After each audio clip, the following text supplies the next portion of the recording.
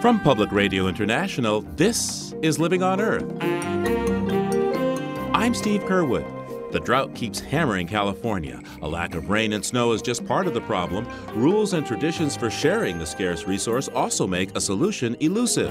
And there's the cost issue. Look, we have to face the fact that water is unrealistically priced in California. It is still inexpensive. And therefore, we are using more than we should and wasting a lot of it. Also, catching up on the ELF, the enclosed bicycle where the human gets solar and battery-powered assistance. We've sold about 500 units. We've delivered them to 8 countries. We're looking at manufacturing in 4 other countries presently. And we've prevented from entering the atmosphere somewhere around 200,000 tons of CO2. We'll have that and more this week on Living on Earth. Stick around. Support for Living on Earth comes from United Technologies, innovating to make the world a better, more sustainable place to live. From the Jennifer and Ted Stanley studios in Boston and PRI, this is Living on Earth. I'm Steve Curwood. The California drought is expected to get even worse this summer, with more wildfires and tighter water restrictions ahead. Governor Jerry Brown has already imposed water cuts of 25% for business and residential use across the state. And last year, surface water for agriculture was cut back by an average of 25%, forcing as many as 400,000 acres to remain fallow. The long-running drought threatens California's water-hungry agriculture, which grows as much as half of the fresh produce consumed in the U.S., as well as billions of dollars worth of milk, nuts, and wine grapes.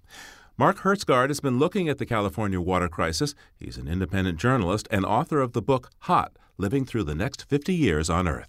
We're entering the 4th year of the drought, and the scientists are saying that this could be the worst drought in this part of the world in 1,200 years. There is no sign that the drought is letting up. And of course, it's important to remember here that the geological record tells us that this region of what we now call California has many times over the past 1,000 years had droughts that last even 10 and sometimes as much as 20 to 30 years. So as hard as it is to believe, we could just be at the start of this drought. So, Mark, what do you think about Jerry Brown's recent water restrictions in California? I believe they're unprecedented. They are unprecedented. It's the first time in history that any California governor has ordered rather than requested restrictions. But, of course, Governor Brown has been criticized for the nature of these restrictions. He has imposed restrictions, pretty big ones, on the residential users, and he's required that they restrict their water use by 25% this year. At the same time, though, the governor's executive order said to the agricultural sector that it must only submit, quote, plans, unquote, for future drought. And that's a problem because agriculture is responsible for 80%, that's 80% of all the water that's used here in California. Agriculture is important, but it's only 2% of California's economy. And when you've got 2% of your economy that is using 80% of the water, I don't think that's going to be sustainable.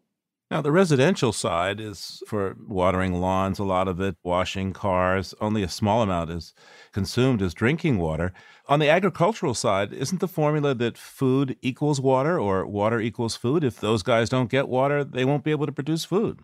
Well, you would think that, but I found when I dug a little deeper into this and reporting on it that there's no one story out there in the agricultural sector in the Central Valley. And in fact, some of the biggest farmers are literally laughing all their way to the bank. Or the quote that I had in my story from a big pistachio farmer named John Dean said, quote, "I'm smiling all the way to the bank," because these farmers of pistachios and almonds, walnuts, which are pretty thirsty crops, they are reaping record profits. And it's not just because the prices are high this year.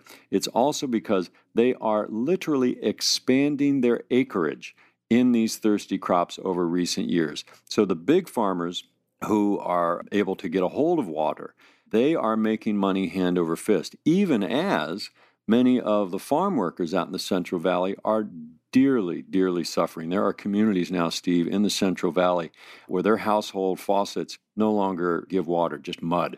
So it's a real different picture depending on basically how well politically connected and financially set you are in the Central Valley as to whether agriculture is doing well or not during this drought. I know to get the details would take a lot of time here, Mark, but in brief, how is water priced for agriculture? I understand there are many different ways that give some folks huge advantages and other folks really at a disadvantage. The water pricing system in California really could fill an entire book. The experts all say that that is, though, the core of the problem. All the water experts that I interviewed for this story said that, look, we have to face the fact that water is unrealistically priced in California. It is still inexpensive, and therefore we are using more than we should and wasting a lot of it. You can draw an analogy to gasoline prices. When gasoline was $1.50 a gallon, there were a lot of Americans driving SUVs and other gas-guzzling vehicles. But when gasoline goes up to $3 or $4 a gallon, suddenly that Prius starts to look pretty good, and you trade in the SUV for the Prius. And that's kind of what's going on in California on water now. We have a water system for pricing and incentives that is based in the 19th or 20th century, and we need to prepare for the 21st century. And one example of that is that there is no single price for water that all farmers pay in California.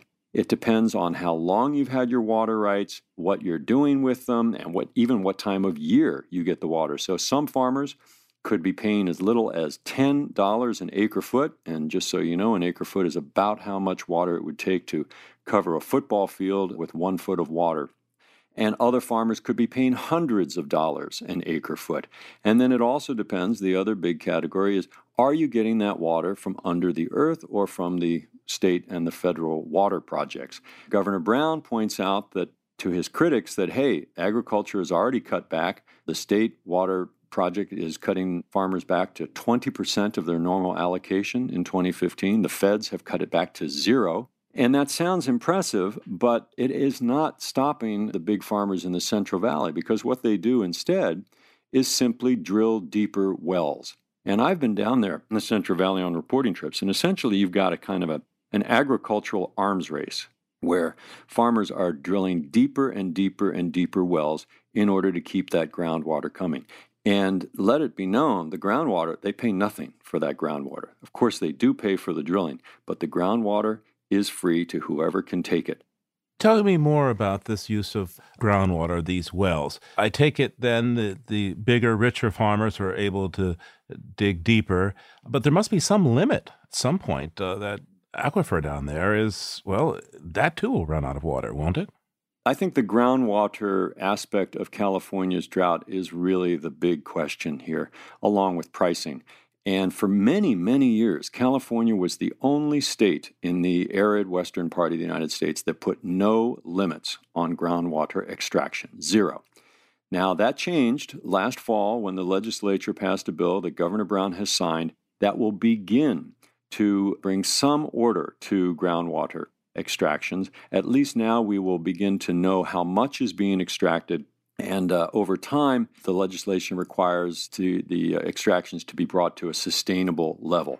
But that's not until 2040. Some of the, again, criticism of this comes from the NASA scientist Jay Famulietti, who pointed out in the LA Times about a month ago that California only has 1 year of stored water left, non-groundwater supplies. And we're presumably going to be using that up this year as the drought continues. And so what that means is that the big farmers are going to be turning more and more to the groundwater. And that is dangerous, not just because our kids are going to need that groundwater to deal with future droughts. The real danger, and this is kind of the doomsday scenario, Steve, is that if you extract too much water too fast from an aquifer from under the ground, you run the risk of ruining it forever. And if you think of just like drinking water out with a straw, if you suck up too much of it too fast, what happens is that the ground compresses around it. And the danger is that if all of that earth that surrounds the underground water supply compresses, you can essentially collapse the aquifer and render it permanently inaccessible. That would be a nightmare for California. It'd be very hard to imagine how significant numbers of people could continue to live in this state going forward if we ruin our groundwater supplies like that, which is why that is really has got to be priority number one. Now, the way forward, obviously, is conservation. How are the farmers doing along those lines? They put food on the plates of millions of Americans, but the sophisticated water-sparing technologies are a lot of dough. And I imagine that's a fair amount of capital expense for farmers to go to drip irrigation and such like that. How are they coping, and how is the state prepared to help them cope? It's interesting. California has been an environmental pioneer for a long time. And just like California led the way with energy efficiency, it is beginning to move on water efficiency. And you're right, that is clearly the way forward. A new study by the Pacific Institute in Oakland, California, they found that by using just the currently available technologies for improving water efficiency, essentially smarter irrigation, including both drip irrigation and microspray irrigation instead of flooding the entire field, and even the timing of irrigation, that if you use all of these, we could reduce the agricultural water use in the state by 22%. That would mean, had we done that, had we had all those efficiencies in place last year in 2014, the agricultural sector would have had no scarcity of water. The drought's effects would have been basically removed. So there is a lot we can do with efficiency. And in fairness to farmers and to the Brown administration, they say, look, we're already moving in that direction, and that's true. About half of the farmers in California already use some form of water efficiencies, but there are still the other half who are not. And if you drive through the Central Valley and you pass many, many, many acres of almond trees, and you will often see entire fields flooded rather than the kind of micro irrigation. So there's still a lot of water that is being wasted and that has to be improved. The Brown administration has rhetorically backed water efficiency and has put a small amount of money where its mouth is. About $20 million has been allocated between last year's budget and this year's budget for the drought to help farmers move in this direction. But again, that's not going to happen if you don't change the pricing. These big farmers in the Central Valley, they know perfectly well that water efficiency saves them money. They're not doing it simply because right now it's cheaper and more profitable for them to waste the water. And so that's really the challenge here. And I think it's a big challenge for Governor Brown as he goes into his final years as governor, and he's a guy who thinks very much about his legacy. Can he finally bring some sense to the water system here and prepare California's water system for the 21st century, which, as the governor always says, the biggest challenge to California in the future is going to be climate change. What about Brown's record suggests that he's going to be able to manage this well? I think that Jerry Brown's history as governor actually points to the most likely solution here. Part of the reason that California is such an environmental pioneer is that Jerry Brown, when he was governor the first time in the 1970s, pushed through a radical reform of our electricity markets. And in brief, he said that from now on, we're going to reward electric utility companies for saving electricity, not for producing more of it. And so in the 70s, they flipped the incentive structures here in California. And as a result, California today, 40 years later, we use roughly the same amount of electricity, even though our population has doubled since then, and the economy has tripled in size since then. I think that is kind of the secret solution, if you will, to the water crisis. We know that we could use a lot less water if we simply valued efficiency over output. And so what that means is resolving the issues over water rights and the incentive structure and pricing, of course. The price has to be higher, and the incentive structures have to be sensible. Now, what about the mix of agricultural products? There are some water-intensive things ranging from almonds to alfalfa. What thought is Governor Brown and his crew giving to encouraging the ag sector to shift into more water-efficient crops, stuff that grows better in deserts? Governor Brown has said explicitly on the record he does not want to tell farmers which crops to plant and not plant. And I must say that most of the water experts that I've interviewed also shy away from that. Again, they say, look, let's get the pricing right. If we get the pricing right, then let the marketplace decide what they want to do. If we charge the realistic price for water, that is going to increase, inevitably, the price of thirsty crops like almonds, like alfalfa. Now, at that point, leave it up to the market. If the farmers still want to take that chance, and if consumers still want to buy almonds, if they're suddenly costing $20 a pound rather than $12 a pound, so be it. But most people think that that's a better way to go than getting down into the weeds and trying to tell this farmer and that farmer, plant this, don't plant that. It'd be a bureaucratic nightmare, and I think, frankly, you'd get a lot of people complaining about big brotherism. Farmers in particular, I grew up on a farm, so this is not about demonizing farmers or demonizing a particular crop. Farmers are pretty bright, but you've got to have the incentives right if you want the final results to be true to what's good for everybody in this state. Mark Hertsgaard's book is called Hot, Living Through the Next 50 Years on Earth. Thanks so much for taking the time with us today, Mark. My pleasure, Steve. This story continues to develop, and after we recorded this interview, California's Water Resources Control Board began sending letters to about 1,500 Central Valley farmers, ordering them to stop taking water from rivers and streams for irrigation. In April, when we celebrate the Earth and Earth Day, we try to update some intriguing stories we've run. Today, we're revisiting the ELF, a human and sun-powered enclosed bicycle that a company in North Carolina launched with a Kickstarter campaign in 2013. Here's part of our report from Living on Earth's Helen Palmer. Organic Transit, that makes the ELF, occupies an old furniture warehouse in downtown Durham, North Carolina. In the huge showroom window is what looks like a large, green, egg-shaped motorcycle sidecar on top of a racing wheelchair. Now, a sun-powered tricycle sounds like the brainchild of a young alternative engineer, but its inventor hardly fits that mold. Hi, Helen. I'm Rob Cotter with Organic Transit. Rob Cotter's in his 50s, a slightly rumpled and unassuming-looking engineer with plenty of hands-on experience. Many years ago, I was working for Porsche and BMW, more on the race car side of things, and I was living in Southern California, and they were building the Gossamer Condor and the Gossamer Albatross, the pedal-powered aircraft, not too far from me. So I kind of linked up with those folks. That led to a host of new possibilities. Cotter's a working inventor who's learnt many skills along the way. I became vice president of land for human-powered vehicles. I built a 62-mile-an-hour tricycle about 30 years ago. And once I realized people could go highway speeds at 1 horsepower, I realized how inefficient everything it is that we do. That realization and all that experience went into making this new alternative vehicle, the ELF.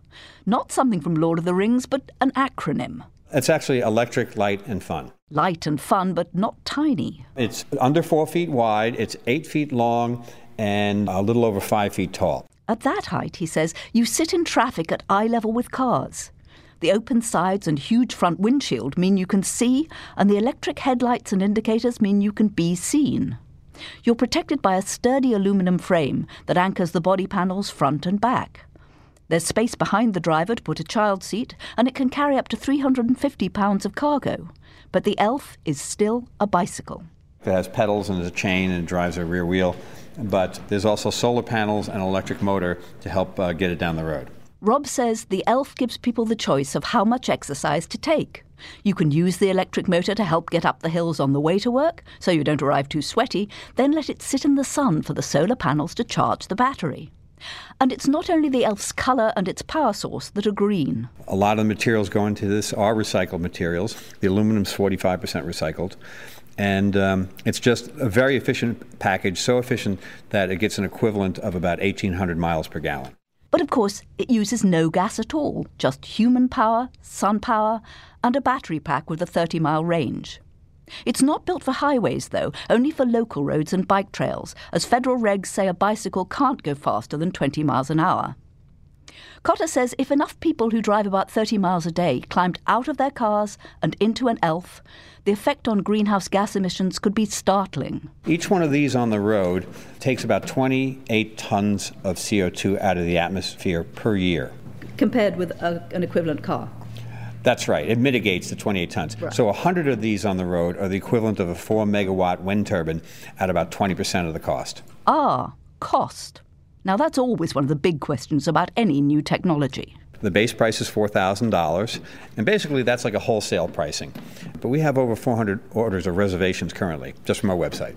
And that was before the Kickstarter campaign got underway. They reached their $100,000 funding goal in 12 days, and 40 people have actually paid for the vehicles. By now, I really wanted a personal test drive in this powered trike, though I was a little apprehensive. We call the green one, it's called the green onion.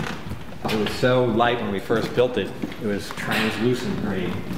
So how safe do you think they are if somebody runs into them? Safer than a bicycle. So this is kind of like riding around inside of a bicycle helmet. So let me pop this door open here. Okay. But with hands full of recorder and microphone, I wasn't sure if I could actually ride or steer the thing. Indeed, I couldn't even work out how to climb into it. So what I do, it's kind of like getting in and out of a kayak. Right. So I take the big step.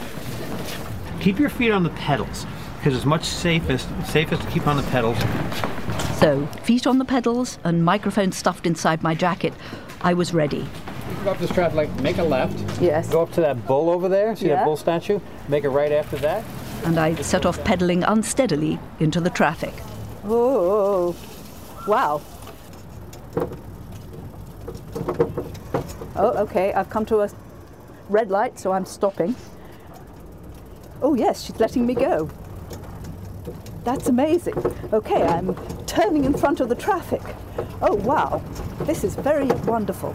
Okay, it's quite a bit of actual pedaling, so it's not easy, but I could, of course, put the electric motor on. Maybe I'll try that. Oh, yes. Oh, my goodness. I just put the motor on, and it's great. Okay, there's nothing coming, so I can turn round here.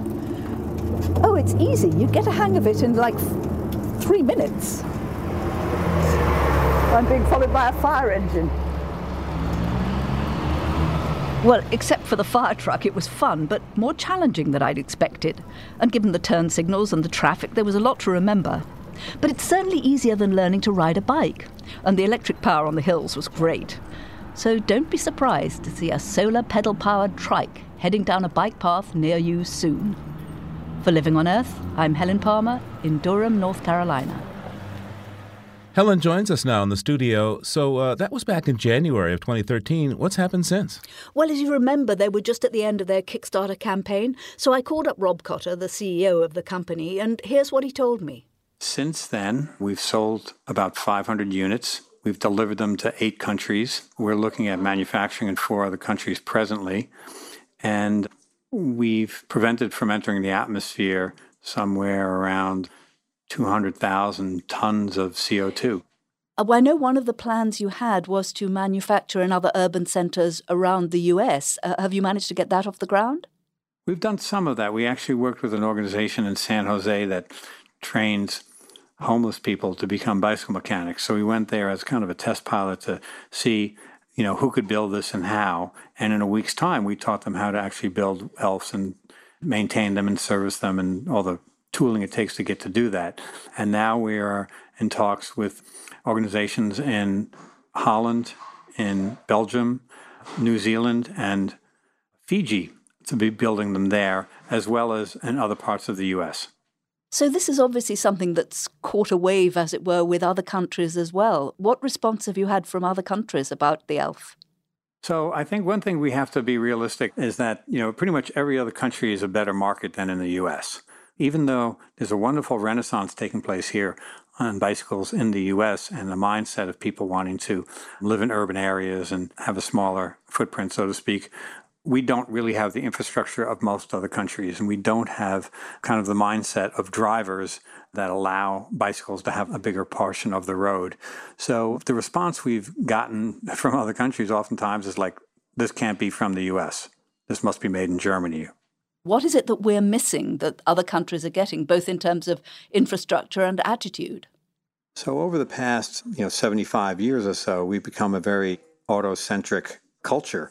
We don't have a lot of bike paths. We don't have separated paths. We don't have wide shoulders for the bicycles to safely travel on the same routes as automobiles. And then a lot of the drivers are not familiar with cyclists on the road.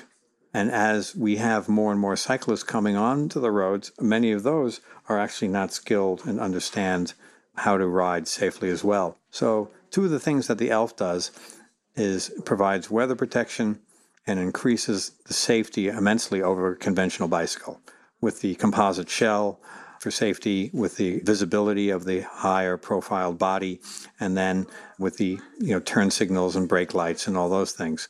Now, I know that you've had some new developments in terms of the actual, what the elf looks like, what capacity the elf has. Tell me what developments you've made since I saw it 2.5 years ago. So in the past 18 months or so, we've made about 110 changes on the basic elf. Some little tiny details of different washers and little aluminum tabs and things like that, to significant changes like we made a two-seater that we call the twofer. So there's all sorts of changes that are happening throughout. In fact, perhaps since you were involved so early on, we had just a 65-watt panel back then, and now we have it comes standard with a 100-watt panel, and somewhere in the near future it'll be significantly higher once again. So tell me what kinds of uses people are putting their elves to. What are they doing with it that's particularly surprised or interested you? Well, it's really amazing.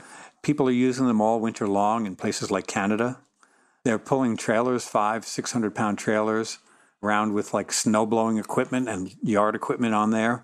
They turn them into little food trucks. There's a gentleman in Pasadena that has a gelato freezer out the back. It's kind of a solar-operated freezer he sells his gelato out of. One gentleman rode from Ontario, Canada to Key West, Florida, and his elf, all in secondary roads and bike paths. But the thing that amazes me most, I think, is people with disabilities that are using the elf to increase their mobility. So there's one woman, she broke both her legs in 20 places, and doctors said you would never walk again, without assistance. And she purchased an elf, she lowers herself in it, she takes off on electric power, and when she can, she goes ahead and just rotates the pedals. And 6 months later, she's riding 22 miles a day and able to walk without a cane. This must be very pleasing to you as the father of the elf. Oh, it is, yes. And, it's always just continually amazed at what people are doing with them. Absolutely. So what do you think the future is? So for us, if we're not incredibly successful, we're not having the impact on climate change that we'd like to have. So our goal is to have tens of thousands of units and also different models, the truck model, the van model, or even just a much more ecological golf cart.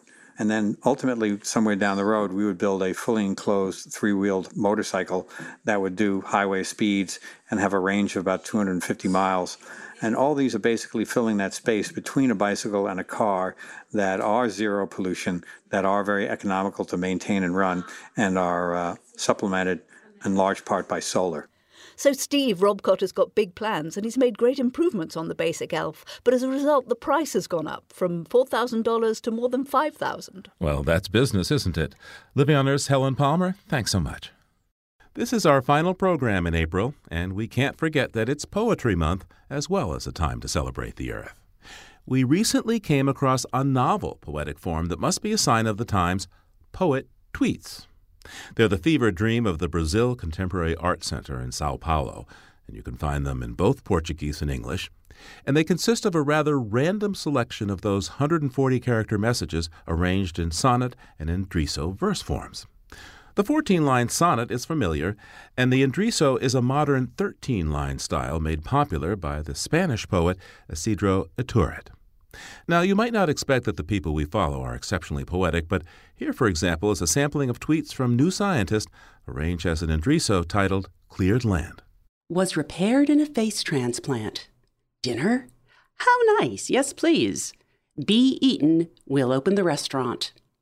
It raises serious questions. How sound is the science? Right for UN deal on emissions? You'll respond to a placebo pill. Why humans dehumanize others.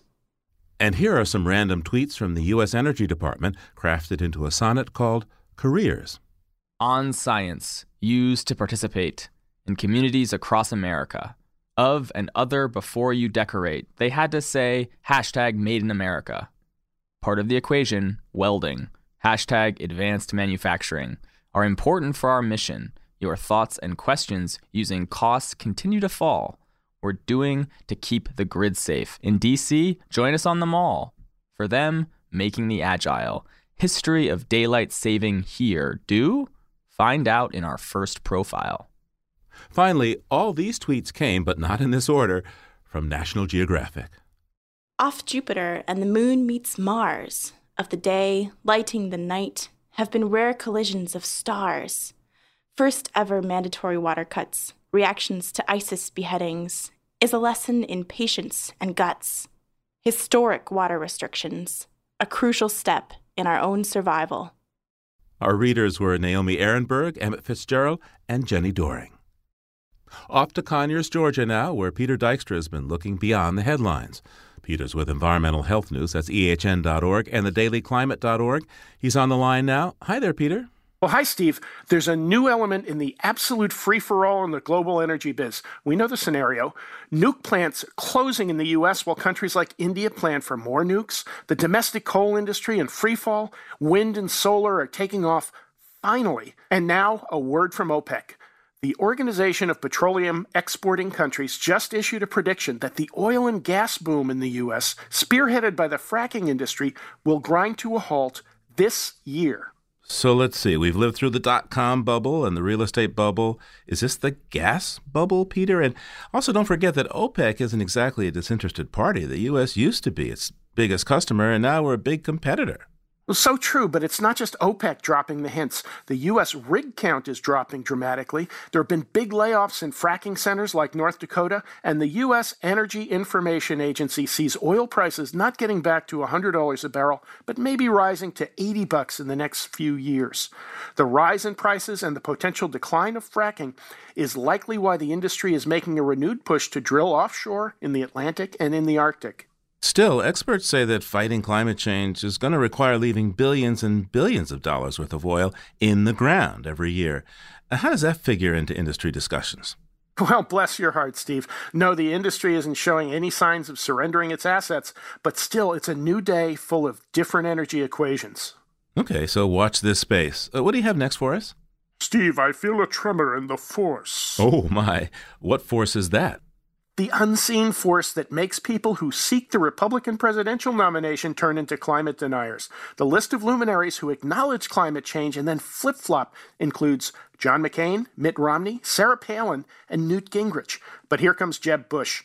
Not quite an officially declared 2016 candidate, but the former Florida governor came perilously close to acknowledging climate change a week ago. Well, one would think that a public figure in a low-lying state like Florida would be quick to point out the risks of doing nothing about sea level rise.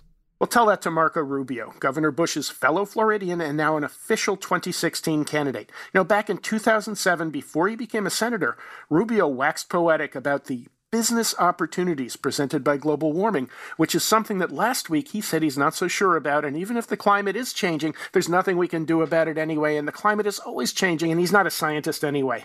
Well, okay, but back to Governor Bush for a second. Do you think this is a hint of some breakthrough on this political divide over climate change? It's too soon to tell. One other luminary is making rumblings, though. Mitt Romney advocated strong action on climate when he was Massachusetts governor, and then he ridiculed it in his Republican convention speech in 2012. But earlier this year, he flipped again, saying climate change is a real and major problem. So we shall see. Hey, let's move on to the history calendar for this week. I wrote a piece for Scientific American that's running on April 28th because April 28th is a red letter day for climate deniers. 40 years ago, or for some of us 40 pounds ago, on April 28th, 1975, Newsweek magazine published its still infamous piece noting that some scientists thought we could be on the verge of widespread global cooling. 40 years later, that 9-paragraph story in the back of the magazine is still an article of faith used by climate deniers to suggest that climate scientists can't make up their minds about anything. And oddly enough, presidential candidate Ted Cruz just mentioned that Newsweek piece last month. But, I recall that even though some scientists asked questions about global cooling back then, it was never really a dominant theory.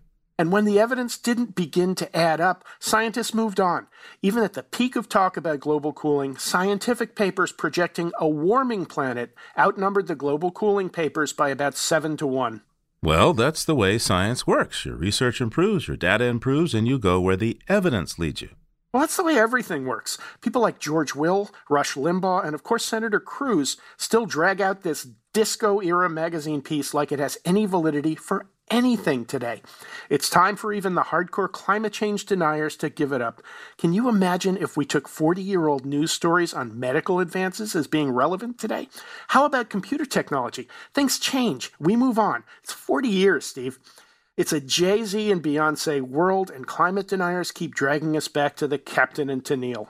Peter Dykstra is with Environmental Health News. That's ehn.org and thedailyclimate.org. Hey, Peter, thanks for taking the time with us today. All right, Steve, thanks. We'll talk to you soon. And there's more on these stories at loe.org.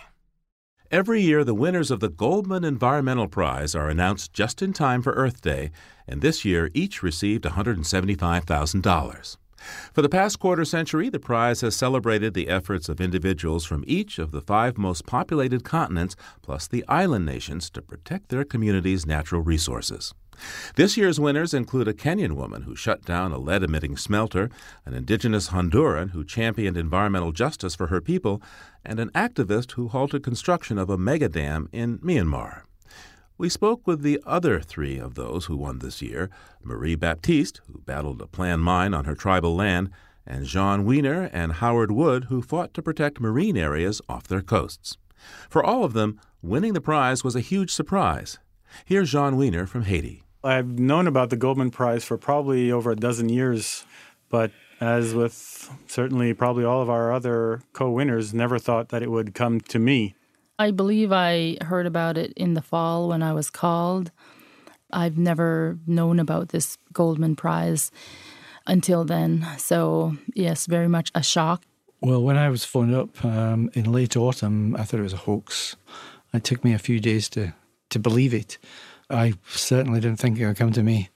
So we'll start now with diver Howard Wood of Scotland, who responded to the damaging commercial fishing practices occurring along the coast of the Isle of Arran by helping establish Scotland's first community-developed marine protected area. You did a lot of diving as an adolescent. What's changed over the years? Well, I was brought up as a teenager on the Isle of Arran, and as a teenager I learned to dive.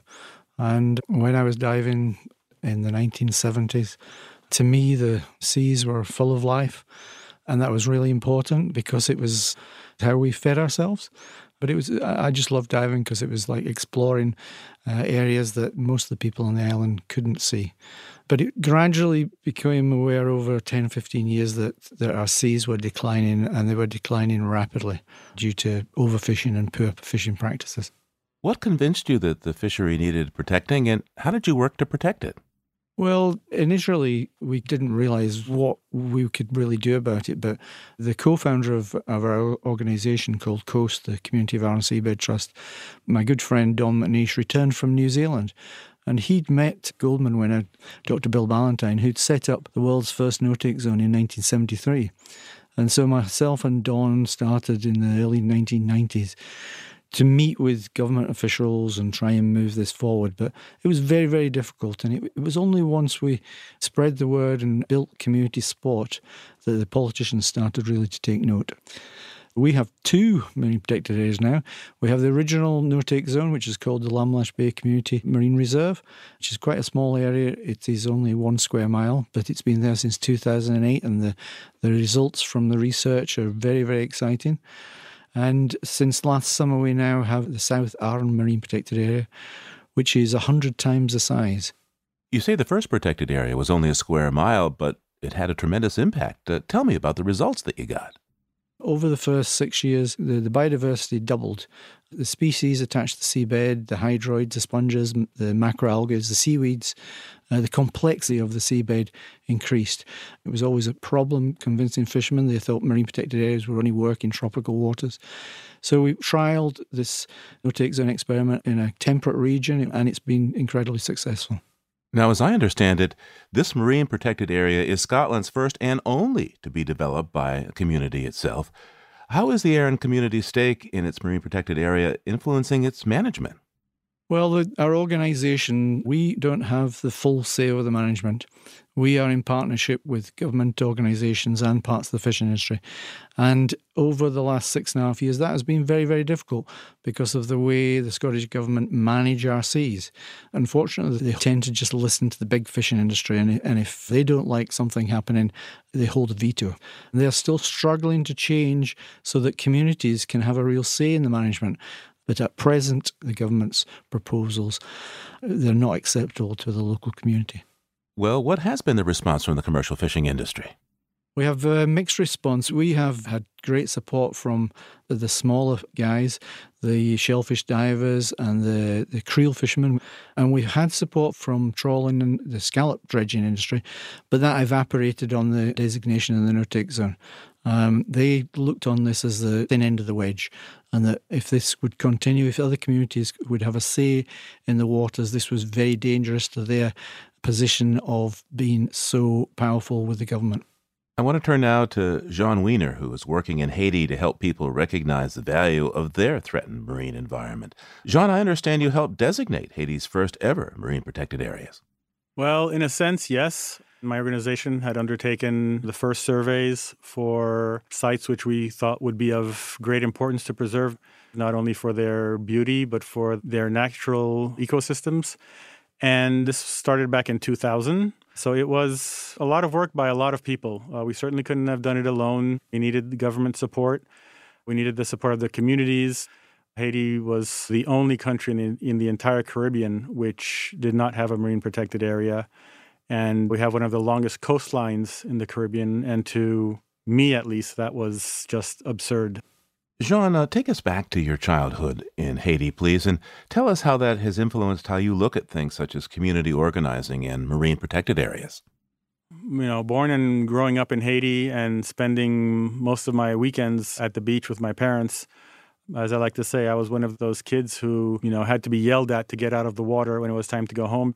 So it was snorkeling and being out there with friends and talking to some of the fishermen and seeing firsthand the beauty of the coral reefs, the amount of fish that were in the water with us, and then leaving, going off to college in the United States, returning and seeing already in that short amount of time a serious deterioration in, first of all, what my old fishermen friends were telling me about how bad the fishing had become, seeing pollution, debris, trash all along the shores, floating in the water, and seeing that there was also a lot more destruction of the coastline marine area, especially in terms of degradation of coral reefs and the destruction of mangroves for charcoal production and fuel wood. So decided to start the Foundation for the Protection of Marine Biodiversity in 1992, and it's just really taken off from there. Jean, Haiti is one of the poorest countries on the planet. I imagine folks there were concerned about how your ideas about marine protected areas would affect their livelihoods. How were you able to explain to people that this would improve their lives economically as well as ecologically? Well, trust me, we're still explaining. There are certain sectors, of course, who don't believe what we're saying in terms of trying to protect these areas. And we've actually started to move away a bit more from marine protected areas and beginning to call them more marine managed areas. Because in countries such as Haiti, it would be impossible to make the entire area a no-take zone because there are so many families reliant upon these resources. So a larger area, marine managed area, but within that larger area, there would be certain areas which would be no-take zones and areas for fishing and areas for tourism and that type of thing. So there would be internal zoning.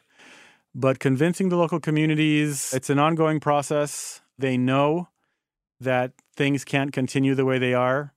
Fishermen have been going out these days they tell me, for 2 weeks and can't find enough food for half a day, whereas they used to go out for half a day and find enough food for 2 weeks. They've realized that their livelihoods are in serious jeopardy, and in certain communities, they're actually seeking us out. Thanks, Jean. Let's turn now to Marilyn Baptiste, a First Nations tribal leader who defeated 3 attempts by a formidable mining company to construct British Columbia's largest gold and copper mine. Marilyn, what drove you to stand up against Taseko Mines Limited and the industry-friendly BC regional government? It is our duty and responsibility, first and foremost, to protect our environment and protect Mother Earth, who provides for us, and to protect our future generations yet unborn. I've learned this basically all my life. My late dad was chief since before I was born. So I've been born into it. As Indigenous peoples, that's a part of our duty and our responsibility. The company that wants to put in this mine calls it the Prosperity Mine. Your views on that title and what it would mean? What it would really mean is the destruction of our territory, the destruction of the environment, the wetlands, our wild rainbow trout, as well as our wild salmon in the Taseko system, our grizzly bear, our hunting grounds, moose and deer, our gathering grounds for berries and medicines, the land for which we teach our children, where I've been taught our culture. It would be the destruction of who we are. It would be also the destruction of our future generations. So how did you organize your community to engage with the Canadian Environmental Assessment Agency on the environmental review of this mine proposal? A lot of it was bringing in people who were in a fight to protect their land. Anna Marie Sam is a co-founder of the First Nations Women Advocating Responsible Mining.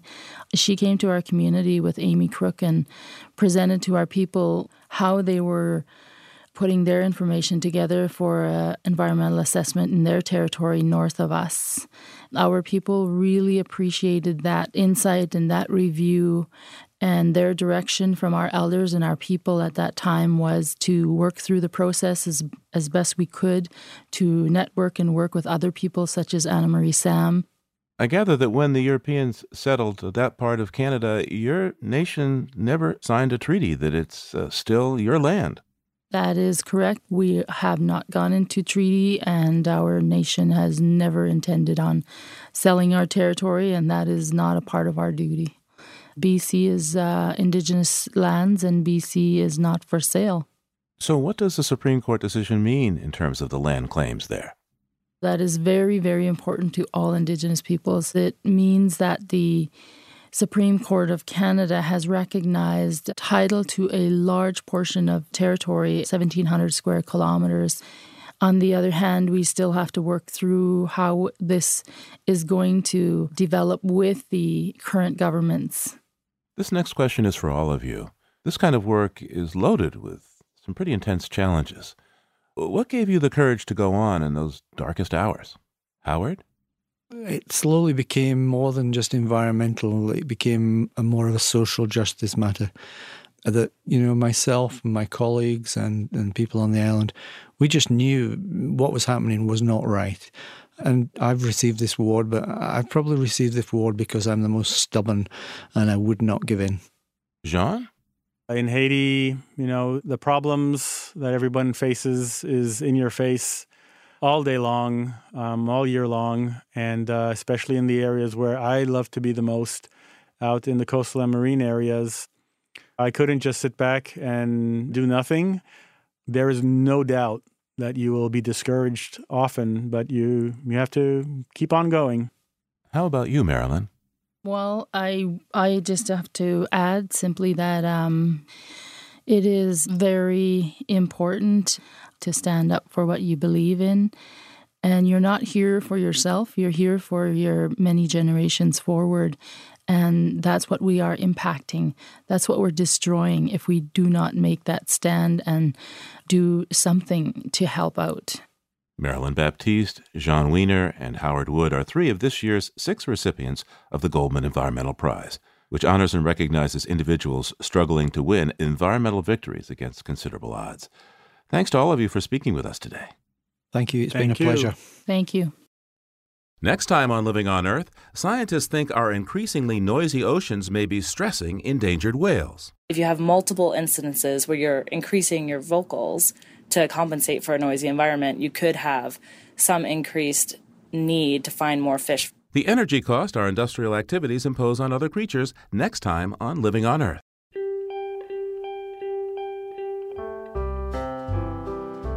Living on Earth is produced by the World Media Foundation. Our crew includes Naomi Ehrenberg, Bobby Bascom, Emmett Fitzgerald, Lauren Hinkle, Helen Palmer, Adelaide Chen, Jenny Doring, John Duff, James Kerwood, and Jennifer Marquis. Our show was engineered by Tom Tiger with help from Jake Rigo, Noel Flatt, and Jeff Wade. Allison Lirish-Dean composed our themes. You can find us anytime at LOE.org and like us, please, on our Facebook page. It's PRI's Living on Earth. And we tweet, but not in poetry, from @LivingOnEarth. I'm Steve Kerwood. Thanks for listening. Funding for Living on Earth comes from the Grantham Foundation for the Protection of the Environment. supporting strategic communication and collaboration in solving the world's most pressing environmental problems. The Candida Fund, furthering the values that contribute to a healthy planet, and Gilman Ordway for coverage of conservation and environmental change. Living on Earth is also supported by Stonyfield Farm, makers of organic yogurt, smoothies, and more. www.stonyfield.com. PRI, Public Radio International.